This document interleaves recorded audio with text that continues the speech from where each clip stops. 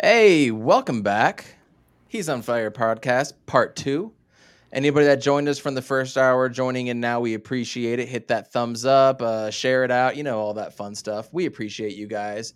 But on this hour, we are joined by the one, the only, Blake Murphy from Revenge of the Birds. Blake, I hit you up at like 4:30 my time, jumped on. So you hop on. You're the consummate professional, and we appreciate you. How you been, man? Hey, it's been good. It's been a pretty quiet off season for Arizona. It feels like in general throughout the summer after just nothing but drama for probably a good part of the year. Sometimes it's nice to have a quiet summer. Then everything hit all at once this week. So it's good to finally tell us that we're getting back to, the training camp starting, getting back into closer to NBA action. We're seeing baseball get done with its break. Like it's kind of nearing that sports holiday time of year where everything just seems to mesh gloriously together. So glad to be on here talking some cards. 100%. And that is what's so exciting. And I just got off vacation going back to work tomorrow, and all these things have happened. We haven't done an episode in 6 weeks, and we're dropping 2 tonight, which is awesome because of all the things that have happened. And now I'm finally getting to the point where I can look forward. When it comes to the Arizona Cardinals, you have the Monday night playoff performance and everything that happened kind of previous to it and how we just shit the bed. Kyler scrubs his Twitter. We start hearing rumblings from different things going on inside the organization that everybody was fighting right after the game and all these weird things. And then, Keim and Cliff get an extension. You're like, this is kind of weird timing. Okay. And then we trade for Hollywood Brown on draft night. You're like, okay, I can talk myself into this. We already just signed Zach Ertz. Then we bring back Max Williams, who I still think is a very underrated signing. Having both of those tight ends and then drafting Trey McBride, I think is going to pay huge dividends for this teams like we've never seen before for the Arizona Cardinals. And then the rest of the draft is kind of not so exciting. Free agency, not exciting. And then back to doom and gloom with Rodney Hudson, right? Rodney Hudson returns. Kyler Murray gets signed.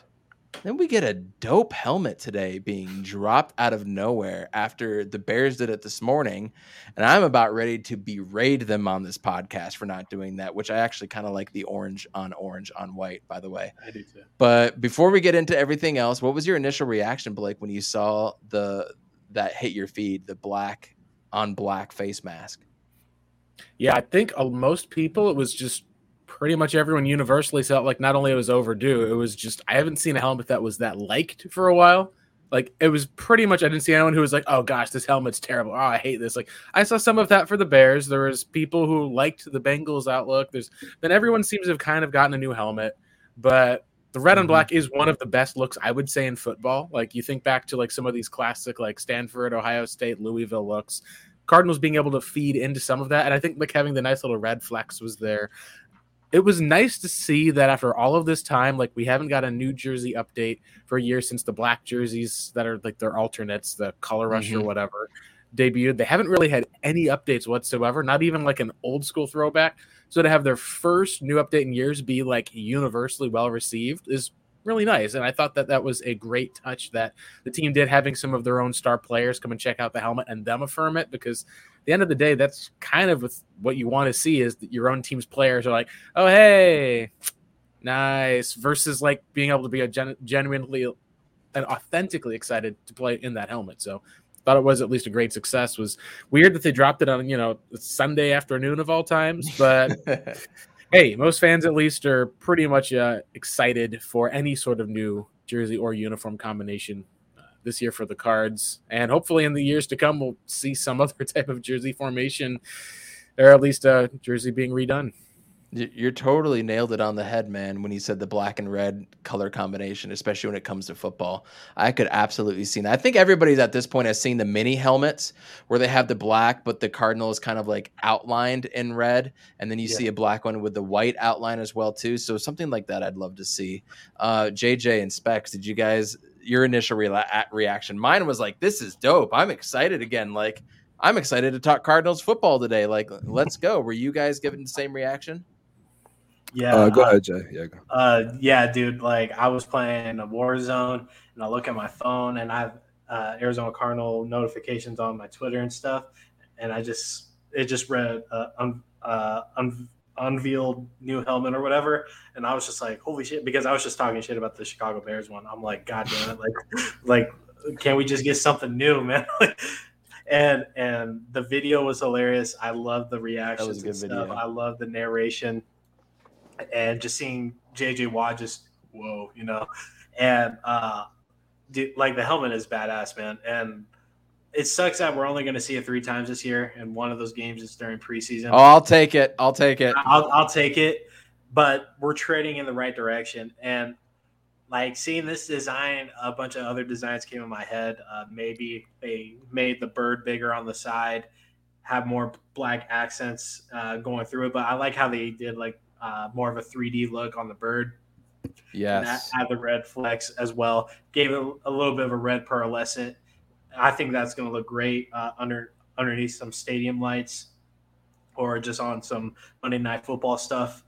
But I was very pleased to see that helmet. But I hope eventually we'll be able to swap face masks at least, to different colors and stuff, just to hit like the little, like if to have like a yellow face mask or something, just to hit like the little hints that are around. I would take that. Yeah, like just something like that. If anything but gray up a bit, but I love the helmets, man. Specs, you digged it? Yeah, I actually thought they were really cool designs. I'm not gonna lie. Seeing with like a black on black jersey, like that would be honestly pretty insane to see. I think, yeah, definitely 10 out of 10 helmets. I thought they looked pretty cool, especially the video. I thought the video was also kind of funny as well. I thought the video really was just kind of part of it that really kind of nailed it for everybody. And I'm trying to think of like really dope Atlanta Falcons ones, and their best ones are their old school like black on white or on black, or even gray pants. Like after that, like even they've done the black and red wrong. So good on you, Blake. That's a really good call. Blake, are you excited for going into next year now? Hollywood Brown, Kyler Murray locked in. Are you excited? Are you past last season's collapse? I think a lot of fans, you kind of have to be, because, if you're looking at last year as the peak, then that's really going to be disappointing moving forward for Cardinals fans. I think that there's a lot of assurances, though, that came this week. Because Kyler's contract at some point, like this is kind of, I think it was Kellen Olson, I know, for Arizona Sports, did a breakdown of the timeline. I've got a little bit of stuff I'd heard, at least just through the grapevine for the most part as well, which mostly was, in between the season finale and the scrubbing was just lack of communication. Cardinals didn't really respond at all. That was kind of what led to the scrubbing. Cardinals shot back at the Super Bowl, but it shifted. And whether it was meeting directly with Mr. Michael Bidwell, whether it was just eventually them realizing, hey, we can do this and put it together and find a deal that works for both player and for team. I felt like it was definite. Rodney Hudson coming back, I think we can say that was probably not as definite of a feeling. In fact, it may have felt like it was trending the other way. So for that to be able to come back, there's a clarity I think that fans feel where, hey, you're missing Hopkins for 6 games, tons of question on the defense. You've at least freed up some cap room either to, extend a couple of guys or 2, or being able to, if you want to make another, key signing or 2, you'll have that capacity to do that if you're Arizona. So I think a lot of people see this as at least forward progress. And in some cases, at least, you've got stability in a lot of ways locked in, because there was a definite, if not, I should say at least maybe likely, but there was a possibility that you look at the Cleveland Browns this past year and look at how they treated with Baker Mayfield in his 4th year. You look at Lamar Jackson really not having any type of headway with the deal. That could have been the case for Kyler if you go through, have an injury. Suddenly the Cardinals are picking top 2, if that's the case. Just to see some of that stability be in place with, and say what you will about the GM, the head coach, and the quarterback, they've all done what they're supposed to have done in going out and improving the team. Now, whether they can capitalize and win a Super Bowl, that's a whole other thing entirely. But for now, they've at least done what they're supposed to do, and you want to see that stability at least moving forward versus feeling like things fall apart in a bad sense just because, egos get in the way or you can't cash all of the checks that you were able to cash so far, and it just, all right, we got to move on moving forward. I think that's a win for Arizona fans, especially considering that Kyler's in the process of becoming a bigger and bigger star. Yes, and I kind of wanted to touch on that in a minute. And did you just take a shot?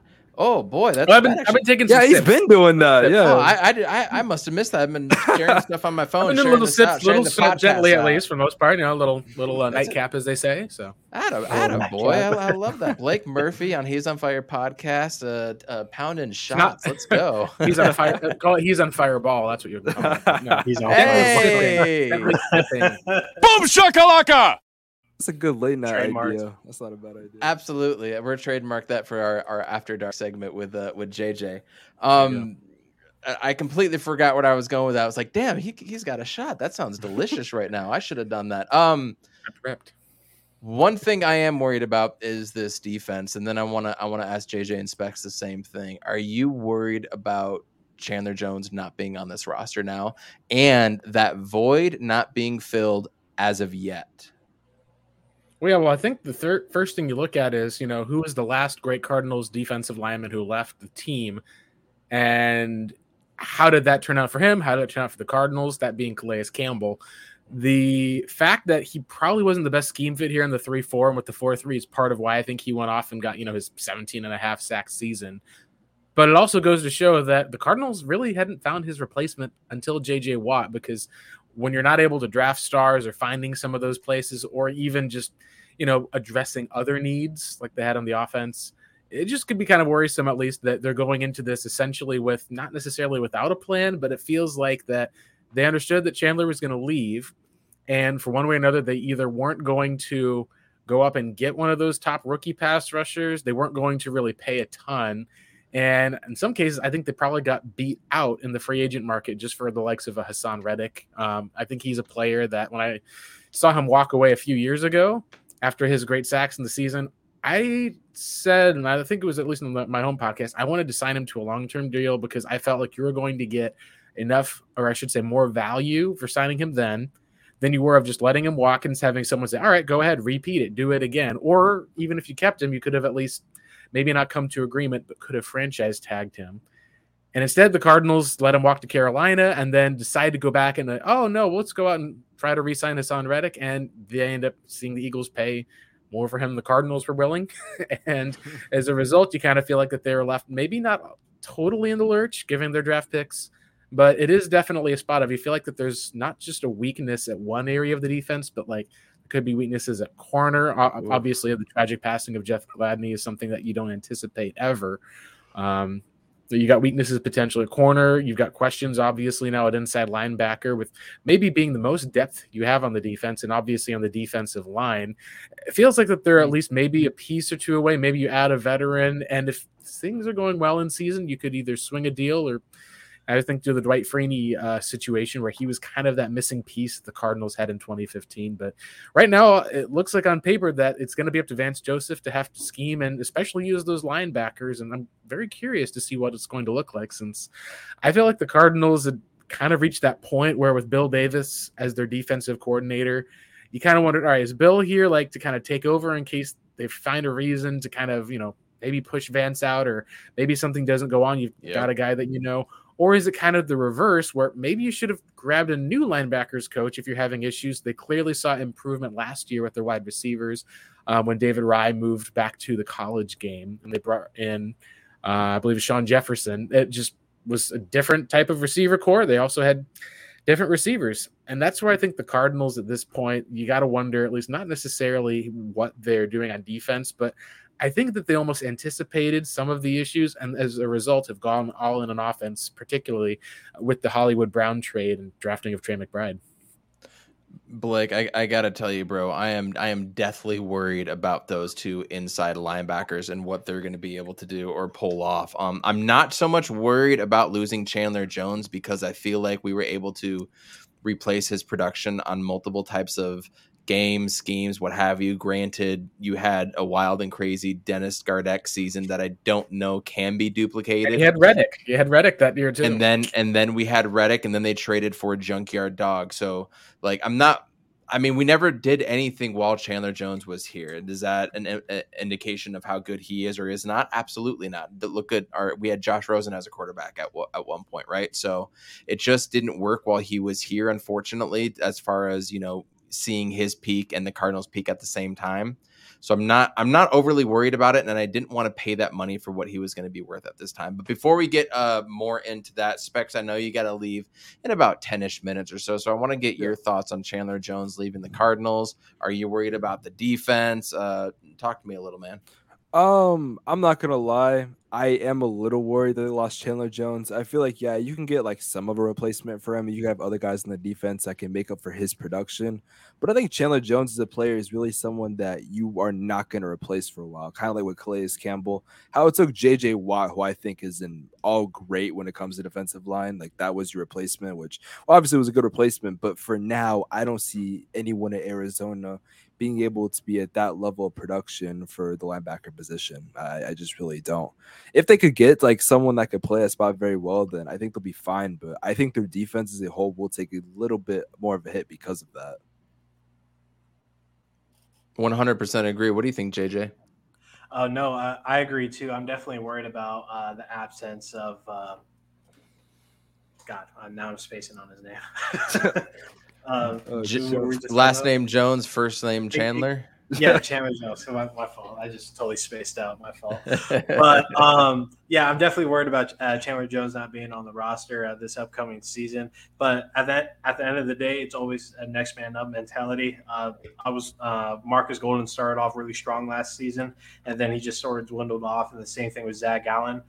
And we didn't see Zayvon Collins that much too. So a lot of guys need to step up in that regard. And Isaiah Simmons, he had to, plug in, plug out himself in situations where he shouldn't have had to, but that was due to injuries and guys not being available and him just doing a little too much. So as long as Vance Joseph can bring his guys together and just play their role and just be the best that they can be, I think this defense will be at least solid. But Blake, I have a question for you. Is there any defensive lineman that you have your eyes on? Because I think Jason Pierre-Paul, JPP.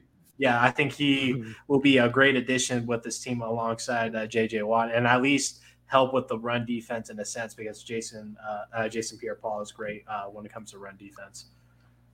Yeah, it feels a lot like it's going to be someone like him would be the case. Like, former defensive pass rusher who gets new life standing next to J.J. Watt. It just seems like it makes a lot of sense. Obviously, the going rate for pass rushers ends up being a little higher than your typical piece. And I think part of it might be the Cardinals being content to wait it out as far as with some of these free agent players. And I think another thing you can also look at would be the what you call the – maybe not the tension, but at least like there's the late career, like, Jadeveon Clowney's still unsigned. They're not going to end up going after him, at least for the most part. Season like it doesn't make sense. But you look at like people saw Eddie Goldman get signed with the Falcons, and it's like, oh, why didn't the Cardinals go after him? They paid him this money, they did all this, and he retires 3 weeks later once they start training camp. And you're like, oh, so this is a player who essentially just wanted to play football, and then his body either couldn't hold up or he just changed his mind. And that's really what I think it comes down to is a combination of not jumping the gun too early. Like I know just a couple weeks ago where people who were bringing up the idea of, okay, go out and sign JC Tretter right now. That way, even if Rodney Hudson comes back, you're at least locked in a starting center. Cardinals decided to, hold on a little bit, and were able to be rewarded through that aspect of not having to worry about the starting center position. They probably even have a backup now in Justin Pugh that they hadn't really considered before, who might be able to actually take some reps and slide over there as a better backup center. And maybe that ends up being the case. But I think as far as when it comes to just with where the defensive line position is and with the defense, it just feels a lot like the Cardinals in one way or another didn't make as many moves as people I think were expecting them to compete. Now, whether that's pandemic happened, maybe there's cash issues, maybe they saw that Kyler Murray's contract was coming and they're like, we don't want to sign these guys. They have no money for Kyler, but it really does feel like, and we can talk about the linebackers and areas for all of that, that they probably need at least one more guy. And I say this as someone who is excited to kind of see what Marcus Golden does in that prime bandit role in Vance Joseph's defense this year, where he doesn't really have to play the run or the pass game as much as he was doing. Right. I'm excited and worried, but when you look at a couple free agents that are still available, I've actually seen Ndamukong Suh's name brought up more times than I would have thought. I wouldn't think we would go after a guy like that, but I'm seeing more and more tweets where that comes up.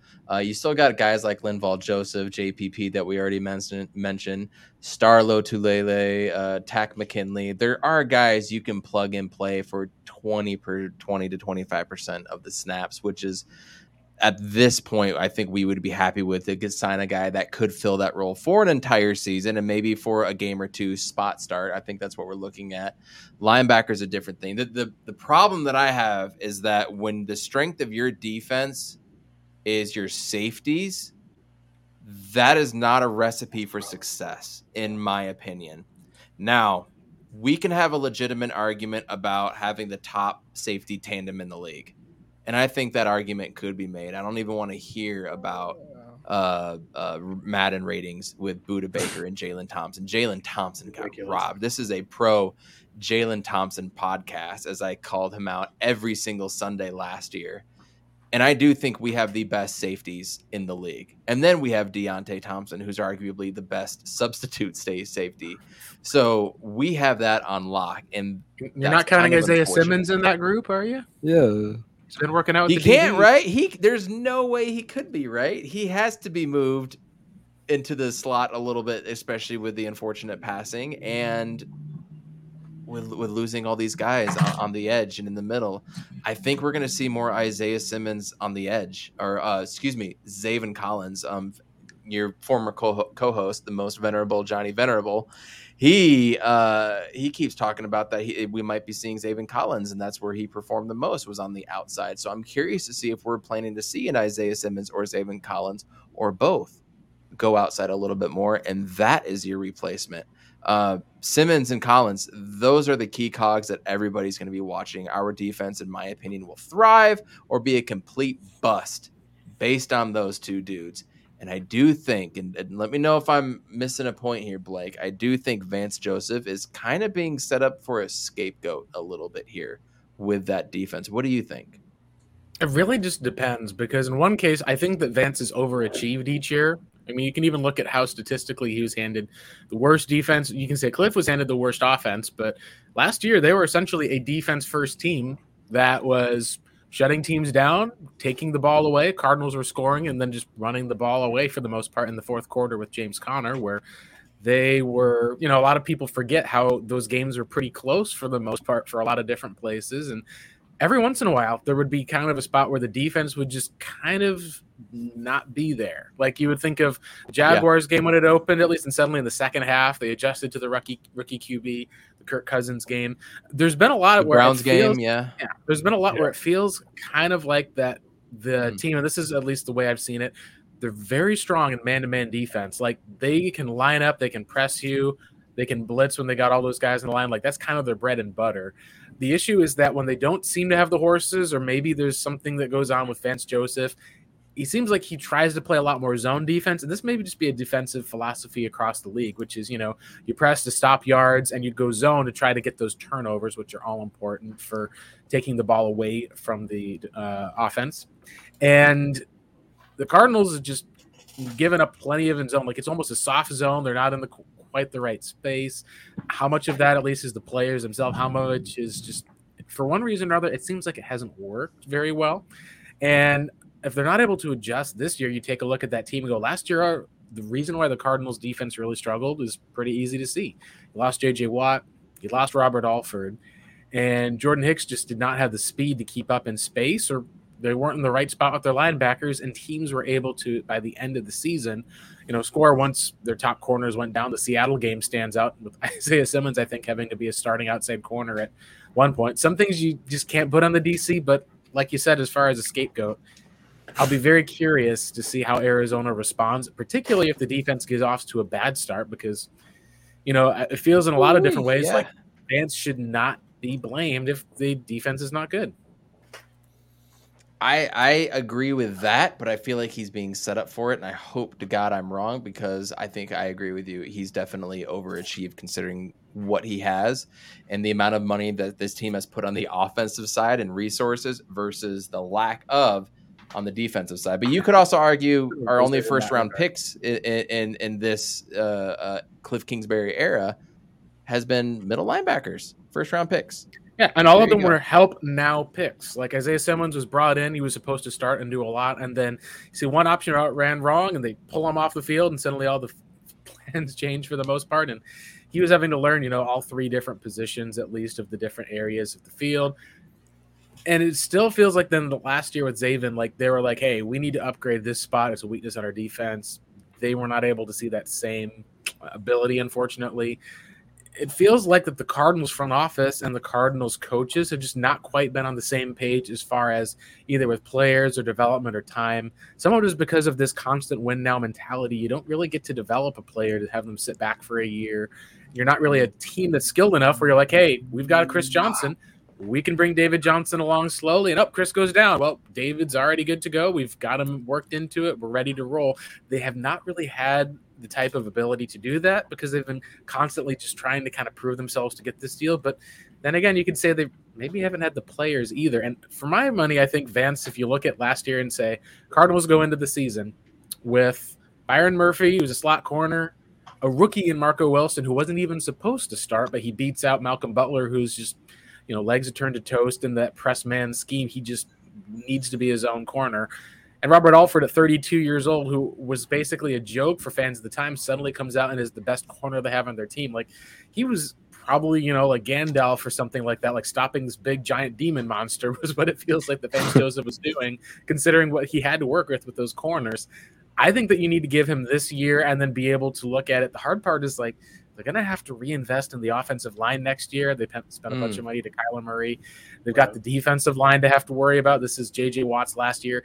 It really feels like the Cardinals are kind of reaching this point where you don't want them to be so overloaded on one side of the ball that you have to, hit on 2 third-round picks in order to just generate a pass rush. And that's the thing that I think concerns me the most is that you just end up starting to see the Cardinals bleed enough on the defensive side, then all of a sudden they're giving up a lead. And we've seen how when Kyler Murray and the team is down, having to scrape back for a lead, Cliff's offense has just not been able to pull through or perform yet. We'll need to see some changes there this season because I think they're going to be in quite a few shootouts this year.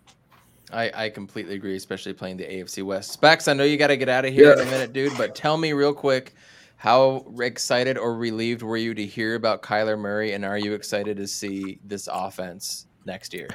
I was a little 50-50 on Kyler Murray because, obviously, I think you had no choice but to re-sign him. I don't think you're going to find a replacement right away. And it's not like he's a bad quarterback. He's definitely a good quarterback. That's not what I'm saying. But it's just that the Cardinals haven't done anything in the past couple of years for me to be like, oh, give Kyler Murray that type of money.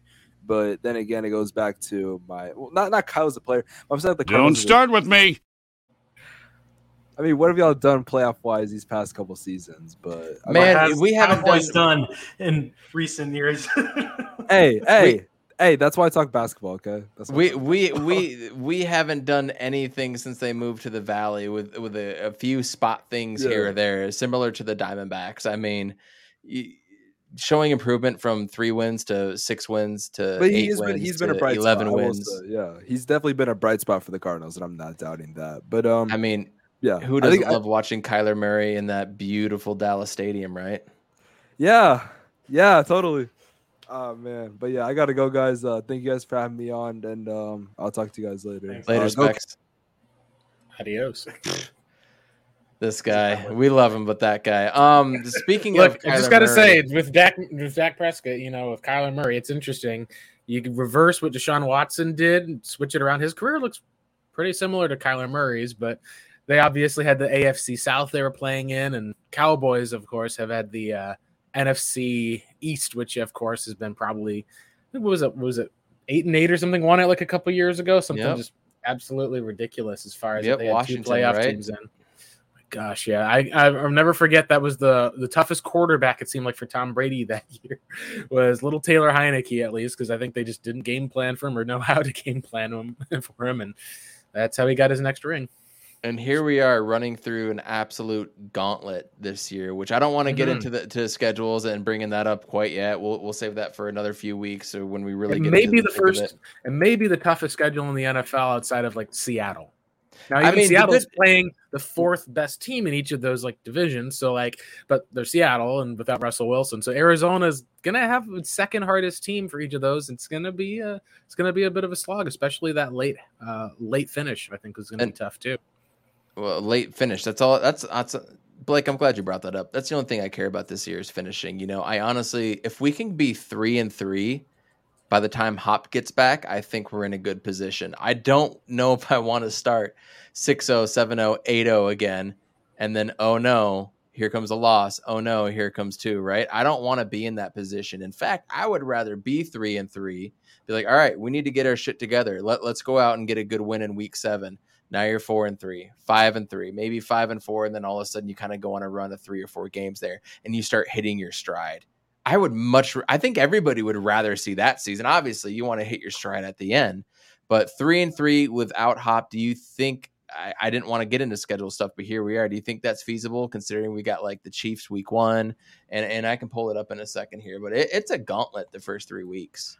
It's going to be really interesting to see what teams do, especially with how Kingsbury is made off-season adjustments. Like you look at how through the first 6 weeks, it felt like that his ability to game plan and attack defenses and the Cardinals pass rush were both super strong. Now, obviously that was with DeAndre Hopkins, in the game that I think I point to as being probably one of the toughest was obviously there's the Minnesota Vikings game where you see some clutch plays and throws, like people just weren't playing defense well in that game. Cardinals probably win that if it wasn't for that Murray pick 6 underneath with Nick Vigil picking that off. That was just a rough thing with them turning it over coming out of the gauntlet, I should say out of halftime.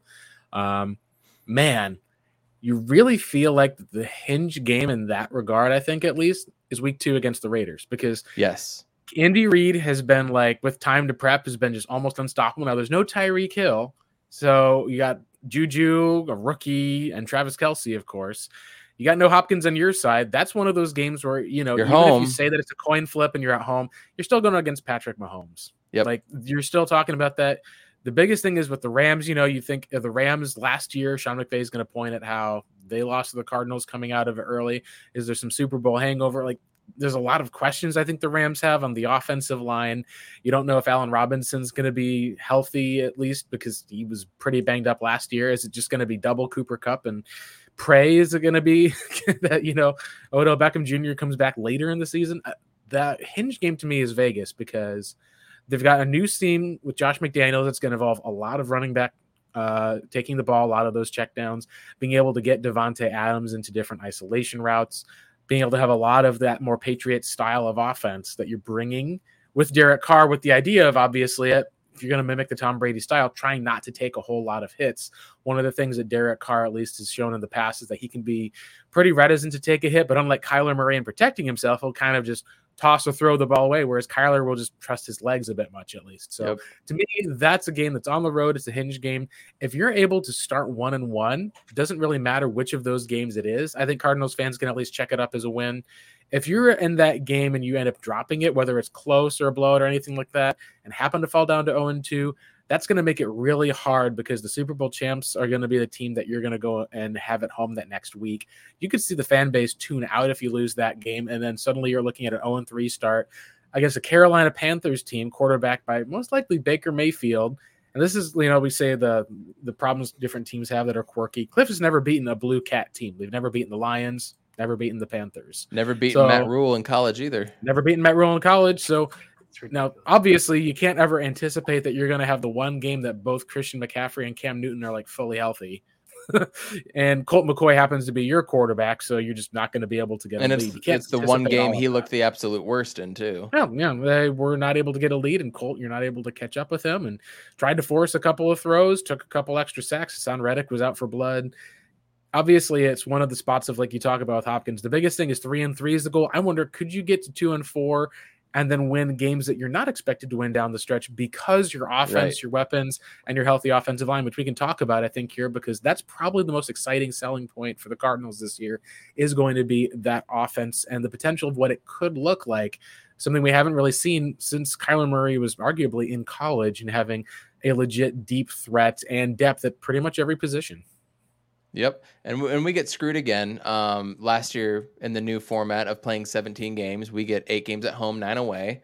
And here we are this year. We get 9 games at home. No, we don't. We get 8 games at home, 8 games away, and 1 game in Mexico City. And that is Monday night against San Francisco. I'm already chalking that one on, honestly, up to a loss. That's going to be an L. But then you could talk me into beating New England. Absolutely. You can talk me into going into Denver. We don't know how they're going to be playing at that point. You could talk It'll be to me. cold. That is the one thing. It will. Like, It it's will. gonna be It the will run be game. cold. Sure, that's fine. Bring it. Now tell me if James Conner is healthy for that game, because we've seen with some of the injury areas or issues, like that's going to be something I think will hinge a lot for that, because I think Javonte Williams, Melvin Gordon, it's a tough feat. And we've seen Vance has really not been able to stop the rush truly.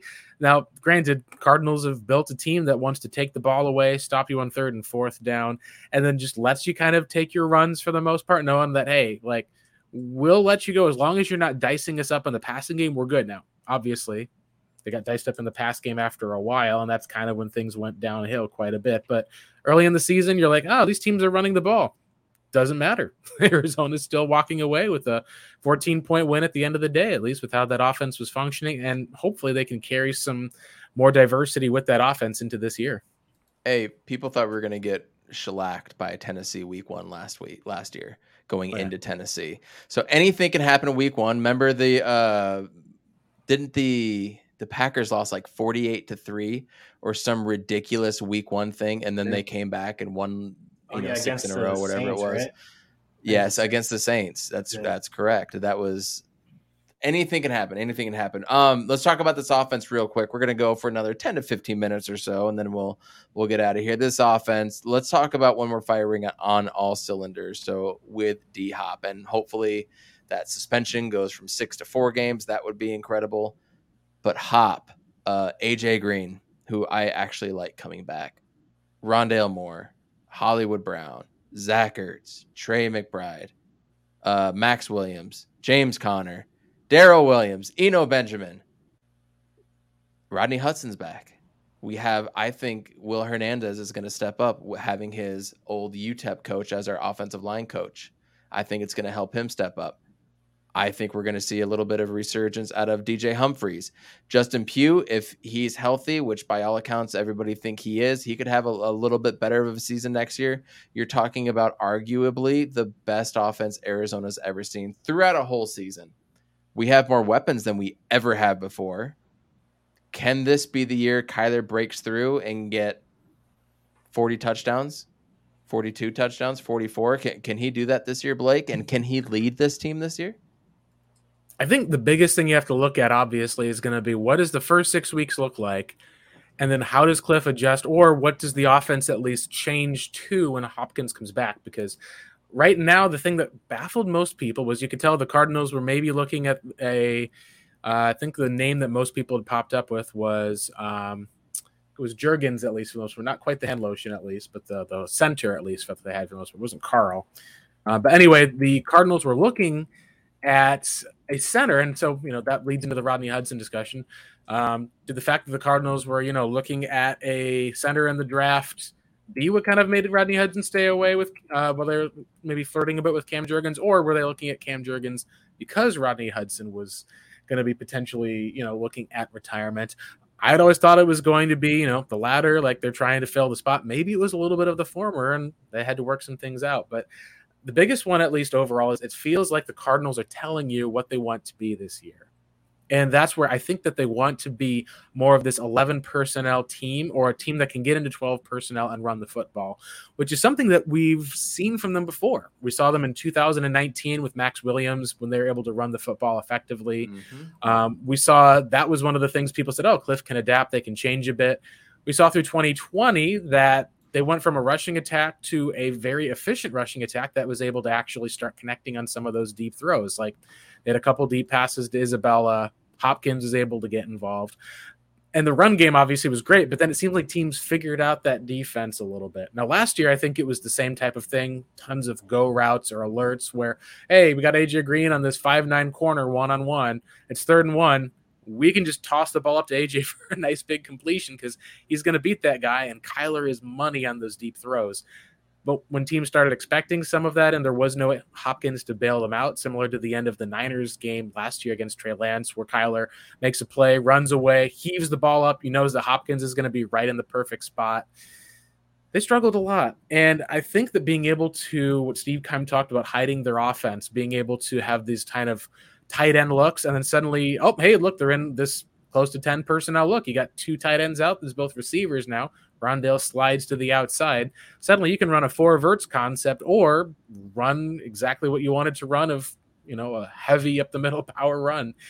I think that what we want to see what the Cardinals do is try to look at all of these different types of formations and changes and keep that air raid that's been very efficient for Kyler intact, but make sure that there's actually weapons that can support him and be able to have it where the defense isn't able to just force them into 3rd and long.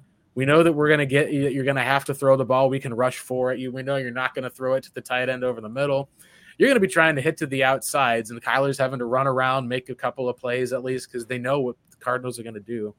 I think the key to unlocking the offense this year is going to be, can the Cardinals be able to bring in some more of these modern looks, even if it's putting him under center, to be able to, whether it's kind of designing a few bootlegs, making sure there's a little bit more runs that the defense is going to look for. I don't think you need to run to more of like this Rams outside zone bootleg, like Kyle Shanahan type thing. You don't need to do that, but I think being able to flesh that out so that way the defense has to account for it, and being able to have a little bit more of this, hey, Hopkins is on this side, Hollywood's on this side. You got Rondale in the slot, Zach Ertz is over here, and you don't know whether they're going to run or pass it because they could do both. I think that's something that's been missing from the Cardinals offense. As also what we've also seen missing is they've really not had this full plethora of speedy guys who are able to kind of separate and get open. Like AJ Green, end of his career, he's a guy that doesn't get open, but he will out jump you. Or if you can get him to come back to the ball, which he struggled with at times last year, but did great on a deep ball against the Jaguars game, came back for it, at least is able to box the player out. You're going to be good to go. And that's where I think that the Cardinals, what we haven't seen for the most part is this type of guy who's just wide open, like running down the middle of the field or on the outside. We've really not seen that yet. We've seen Christian Kirk at times in 2019 or 2020 do that. We've seen at times on what was called the slot fade, which is pretty much one of the easiest like deep throws ever because, hey, look, it's Christian Kirk and a linebacker. The safety's going to have to come over. We just run him this way, and he's going to be open. We've got Kyler for that. If you're tossing those to Rondale Moore, but now instead you could be throwing those to Hollywood and then just give a swing pass to Rondale and he gets 6 or 7 yards, I think that they finally have reached the point where there's enough weapons that once Hopkins comes back, it's going to be very difficult to stop this offense. I think back to how the Bengals had Jamar Chase was in a specified role, T. Higgins being good all around, and Tyler Boyd in the slot. Yes. You knew that Uzama could catch those passes, and Joe Mixon was able to be similar to a James Conner, catching passes or running guys over. I think that's what the Cardinals have finally been able to achieve. It's a bit of a bummer because I think they got there probably a season later than we wanted them to. But all the same, for the most part, it really is going to be interesting to see how Hollywood breaks open the offense because I think he and Kyler are a much better fit than a lot of people have said. And people, I think, are writing off how much better Hollywood may look, even if the stats aren't there for what we expect, like a 1,300-yard season. The impact could be. And I think having Hollywood there, if things kind of turn sour, I think it makes it easier for Kyler Murray to kind of hop back onto that train, right? Anytime you have a bad day at work and you come back in the next day and your friends there and you're cracking jokes, that makes everything a lot easier. I don't think people think about that as well. JJ, I'm sorry, we haven't heard from you for a minute. Talk about this offense for you, considering all the shit that we talked on them last year. Are you still as excited about this? Are you more excited? Where do you stand? Yeah, of course I am. When we acquired Hollywood Brown the night of Game 6, when the Suns closed out the Pelicans, that was just an overall great night. I was like, man, Hollywood Brown back with probably one top 10 quarterback in the league. I think Kyler and the system that's going on in Arizona is a lot better than what Lamar had in Baltimore and stuff. It's more, pass first, and we'll talk about running later. So I think Hollywood Brown just in general will fit in this system and scheme a lot more. And then this deepens the offensive bag a bit just for the offense alone. Andy Isabella might have a redemption year. And then plus now we have our dark horse wide receiver that filled in for Hopkins, Antoine Wesley, that showed that he has the hands and the route running capability to get those big gains. It's just some random spurts in the game during the game and stuff. And I hope Cliff learned that having Rondell in the slot running horizontally down the line of scrimmage isn't helping anybody. And Rondell, he knows how to get open, and he has the hands and the capability to, just outrun corners. So I think our offensive bag going into the season is very deep, and there's no reason why we can't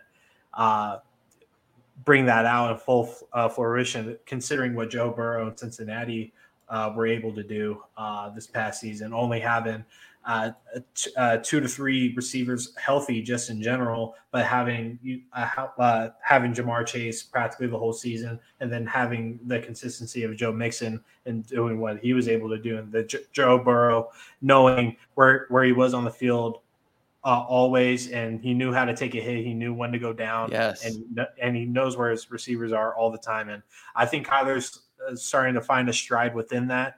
But I know Kyler wants to use his legs as a luxury, but like that's what makes him great. That makes him practically untouchable. So I know he wants to be pass first, but if you have the arsenal, kill your opponent and just move on, and hopefully you leave unscathed. But I think I'm not worried about our offense in general, but I just hope Cliff changes some things around, especially when D-Hop comes back. I think, D-Hop being the decoy, AJ Green being just kind of like our secret weapon, and then Hollywood Brown just, there's another guy that we have to watch out for. So when you have all those guys going on, especially with our deep tight end room, it's going to be very hard to penetrate this offense just from a defensive standpoint. And I'm looking at the Rams because they don't have Von Miller anymore, and then they're missing a couple pieces.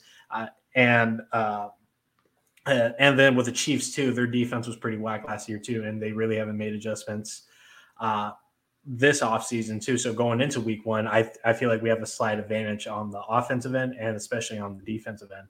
So I think going into the season, I'm feeling pretty confident, at least from the offensive standpoint, but only time will tell, especially with this DeAndre Hopkins stuff, and hopefully his suspension gets decreased a bit. So that's what we need. And last point before I head out here, the fact that we were able to re-sign Kyler Murray, in my opinion, just like Devin Booker, just like DeAndre Ayton, I think is the biggest win for us.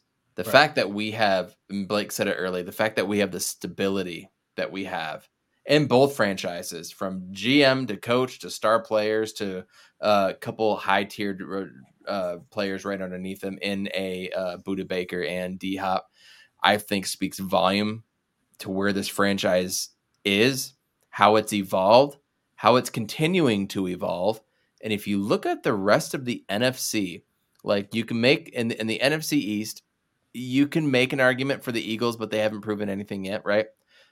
Washington, New York Giants, they have loads of whatever to overcome.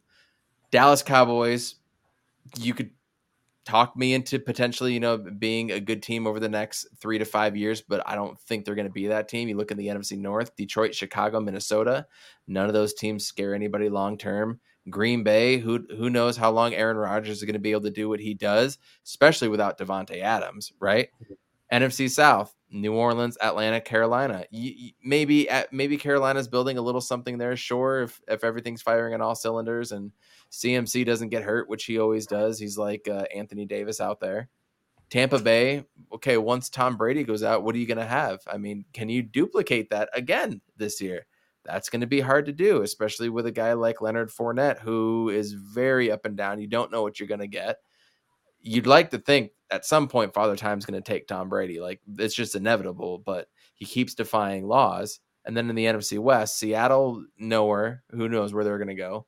San Francisco, all dependent on Trey Lance. Now Jimmy G is on the trading block. Interesting, right? Interesting that just happened, by the way. Very interesting. And then you got the Rams. How long is Matt Stafford going to go out? He didn't get injured last year like he usually does. He usually tweaks a hammy, breaks a finger, does, something to his wrist or whatever to make him not as good as he usually is. So is last season the outlier? Is he going to be getting hurt again? Are they legitimately going to have some sort of Super Bowl hangover? I love this player, and he's the only Seattle player that I like for the longest time. Middle linebacker, went to the Rams. Anybody got the name? I'm blanking. Are you talking about Wagner? Bobby Wagner. Yeah. Blake, you were muted there. Bobby Wagner. Yeah. So Bobby Wagner going there, I think, is going to be huge. I think it's going to be bigger than Von Miller, personally. I think he's just that better of a player. Von Miller just did some cool shit on the outside, which they didn't have.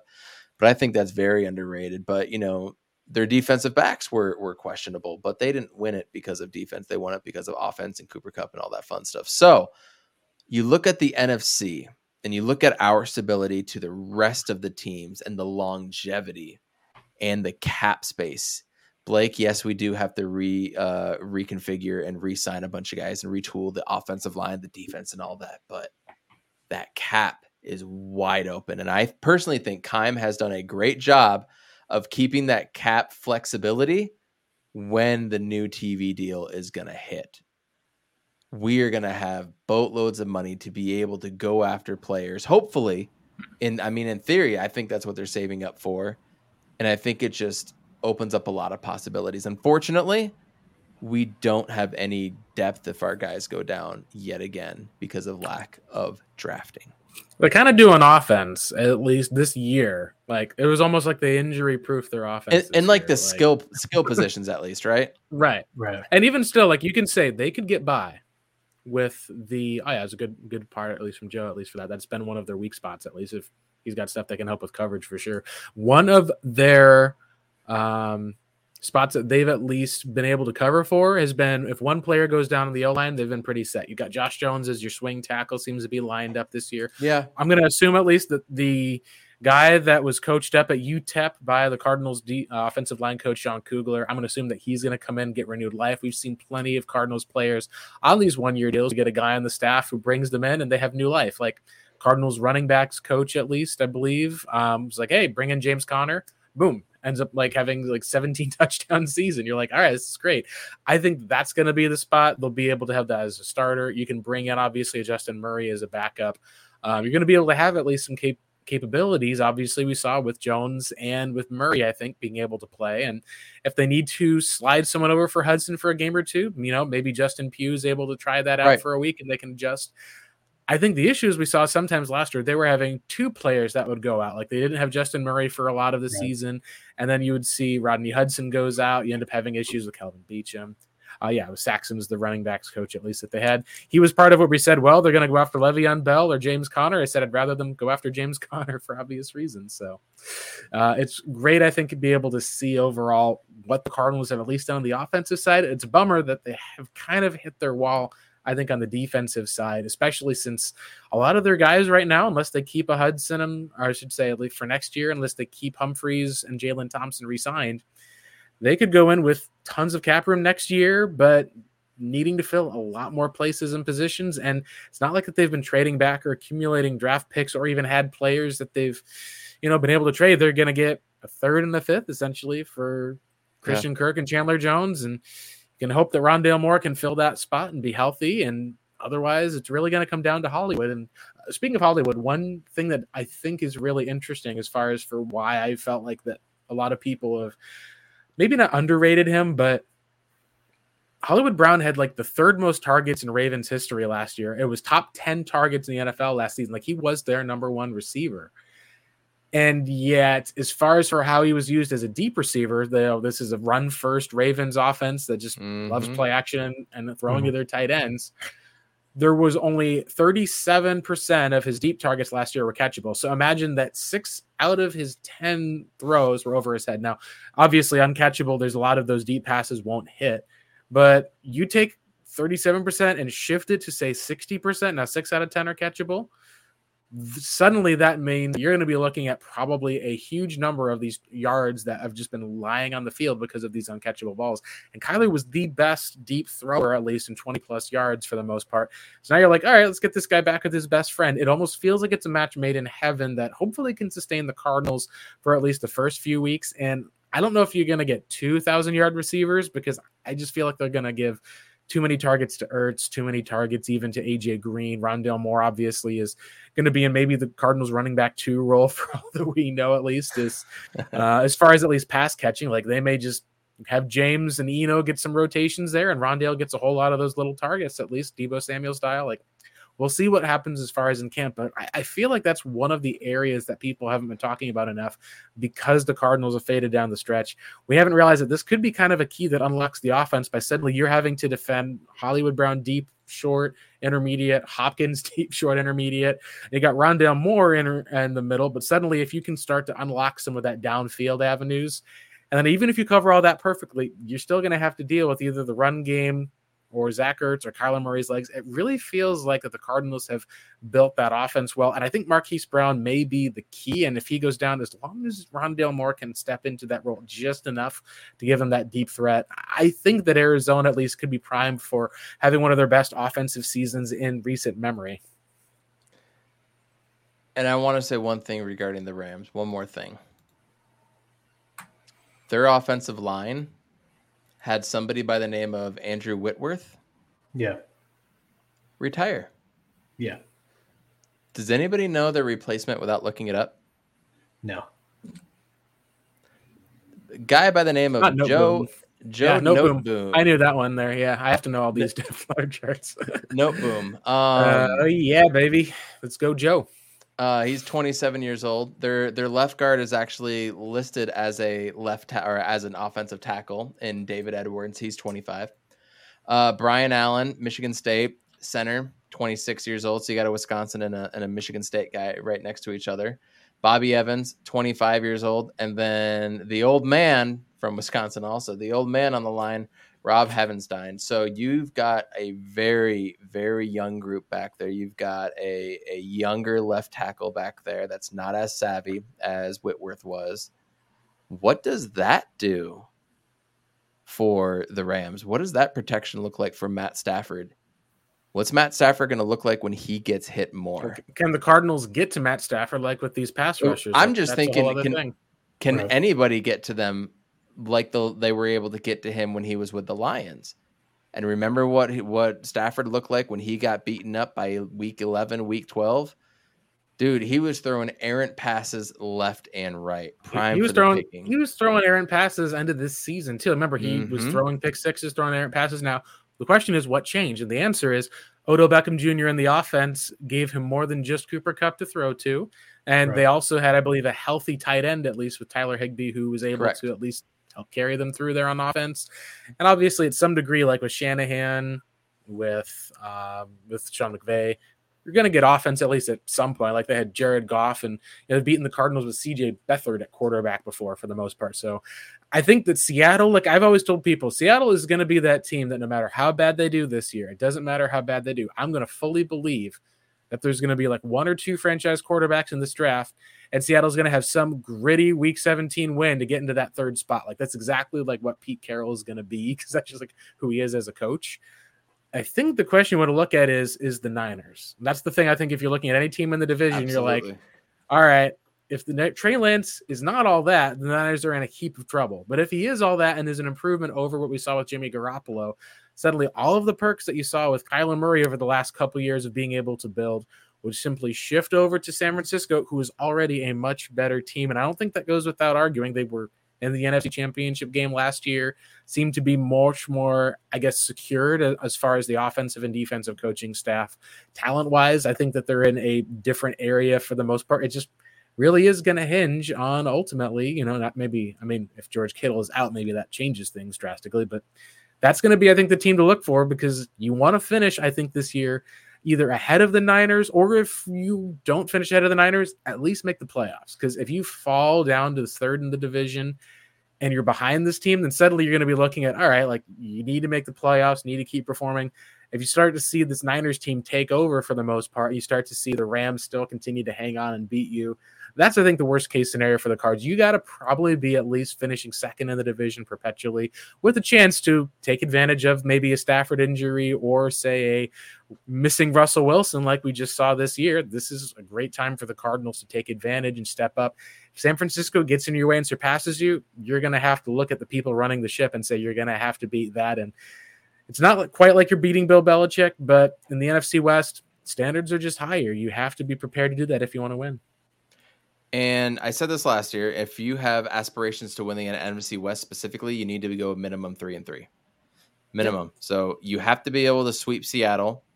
And if you can get 2 games and go 4-2, like we were able to do last year, you are sitting pretty in not necessarily the driver's seat, but definitely a driver's seat to get into the playoffs. And that's all you want. And is Deebo Samuel happy there? They have won that division last year. And that's one of the things I think get me started. I know. One of the things that you kind of regret.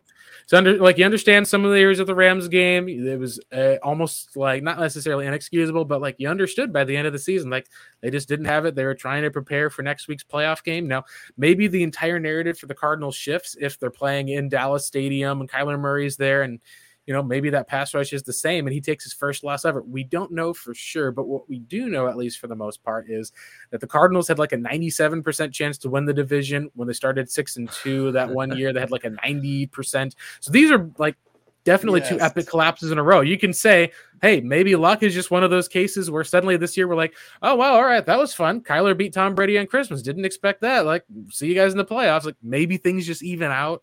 But it has been some very epic collapses for the most part that have been not quite unprecedented, but have just been kind of what people have expected. Maybe we'll have to change that narrative. Maybe a healthy D-Hop after missing the first 6 weeks is a blessing in disguise, right? Maybe he comes back and he gets 1,000 yards because he's pissed off. I mean, I'm not holding him back to say D-Hop. Like, would you rather have D-Hop come back and like not look like himself, or rather have like D-Hop taken like that 6-game suspension? Because like, I feel like that's kind of the hard part is you're looking at next year, $30 million cap hit. He's going to want to get his deal ripped up and get a new deal. There's going to be a really interesting kind of area with that, especially since you've traded for Hollywood. Like, I think the best case scenario, in my opinion, is you go through, just try to keep as much as you can intact, as long as you can, figure it out at least for that one, maybe next year. But if Hopkins at least doesn't return to the same form that he did, then a lot of this offense, obviously, like, not that it totally breaks down, like you can get by, but you might not reach the same heights that you wanted to. And that's going to be what you're really relying on for running games in that week 7 to probably week 17 part of the season. It's going to be fun. So we're going to get out of here. We went over because Blake Murphy is just an absolute Arizona Cardinals genius. And I talk a lot. I have enjoyed all of your insight here. This is a lot that we need to get into even more with everything that you said. And we're going to start seeing it come training camp. Training camp opens this week. Oh, my God. We are finally here. Preseason is right around the corner. We're going to be having the He's on Fire fantasy football draft. So Blake, if you want to be a part of it, you let me know. Anybody that wants to let us know or wants to be part of it, let us know. It's going to be $50 for a team. It's going to be just a 12-man league. We'll even have the draft live on air. It should be awful for whoever loses because I really want to give out a loser's trophy and have like pictures with them and all that kind of thing. So it should be a lot of fun. So join us with that as well too. JJ, leave us with something. I'll play the intro after you go, but leave us with something positive with the Cardinals, something you're looking forward to, just some positivity to wind this down. We'll get out of here. Well, first I want to say thank you, Blake, for joining us, especially going over and stuff. And thank you for giving us the trademark. He's on Fireball. We're definitely going to use that going forward. But going into the season, I'll start from when Evan and we first started communicating with each other, starting this podcast and stuff. And he asked me a question going into that season where I think the Cardinals record-wise are going to be. And I was optimistic. I threw out a number. I said 13 wins. I saw that team having the potential for 13 wins. And we're trending towards that direction. And then, push come to shove and some things happened and we didn't hit that 13-win mark. And going into this season, I still feel that confident. I think this Cardinals team can hit 13 wins plus. as long as everything goes well and we don't get hit with the injury bus again. But, the depth is definitely an issue. But if we start out strong, especially with how hard our beginning schedule is, I think we're treading in the right direction. And plus, things are kind of set up. The Super Bowl is going to be out here in Glendale. We're on Hard Knocks on Amazon Prime and stuff. 2 years in a row, baby. Let's make it 3. Let's make it 3. Yeah, and Kyler Murray, At he home got Super his Bowl. bread now. Hopkins, he wants a redemption. I think JJ finally wants his ring. I think Cliff wants his respect. I think this can be a offseason, just a season in general that can really change how this franchise is looked at by many NFL fan bases and NFL execs. So I think the Cardinals are going to have a really good season, and I have nothing but high hopes. And if the Cardinals can make it to the Super Bowl, that makes three Arizona, teams in a by the row. way. That makes 3 teams in a row to make it to the Super Bowl in their hometown. So that's what I'm praying for at this point. But again, thank you, Blake, for joining us. And I'm tuning into your podcast a lot more. I've been completely shut off of most Cardinals stuff because just nothing was happening. You guys are probably just staring at each other for every episode and stuff. But I'm definitely tuning in more. And nice. Got to take a nice break, I think is what it was, at least. Get in on a vacation along with Steve Keim, and now it's like, all right, I get back in from vacation, get Kyler signed, and get to camp. Right. Blake, where can everybody find you? Find me on Twitter at BlakeMurphy7. Also be on Revenge of the Birds with the podcast, as well as the website revengeofthebirds.com. It's all part of SB Nation. I'm obviously going to be trying to go and attend at least quite a bit at camp for some of the open practices. We're finally back this year. Get to go tweet through some of those areas. Anything we see kind of from the open practice, we'll get to report on at least this time, which is nice. Most of the other reporters have not been able to comment on all parts of the practice. At least we'll finally get to take a look at, who's running first team, what are some of the different areas that they're setting up. We're finally going to be able to see, the Zaven Collins experiment, be able to see him in 3 or 4 different places in the line, or I should say Zaven Collins / Isaiah Simmons experiment, see them both in different areas around the place. Simmons in 3 places at a time. Is he going to practice with the safeties nonstop? We're going to get to have all sorts of answers to some of these questions. And I can't wait to answer those on the defensive side. That is what I'm most curious about. Man, this was a lot of fun tonight. It was about time that I got my ass back on a podcast. It's been 3 weeks since we broke a little bit of the KD news, and then it's been 6 weeks since we had an official episode. That wraps it up for part 2 on episode 69. Nice. He's on Fire podcast. Thanks for coming in. Later. Thanks, guys. Nice. And it is caught! Down strong! Blitz coming. Matthews. Palmer extending the play. Crosses the field. Larry Fitzgerald. Larry Fitzgerald is insane to the 4-yard line. Crowder looking, throws it alley. Oh! He puts it down! He puts it down! They're getting a little wobbly. The downfield shot.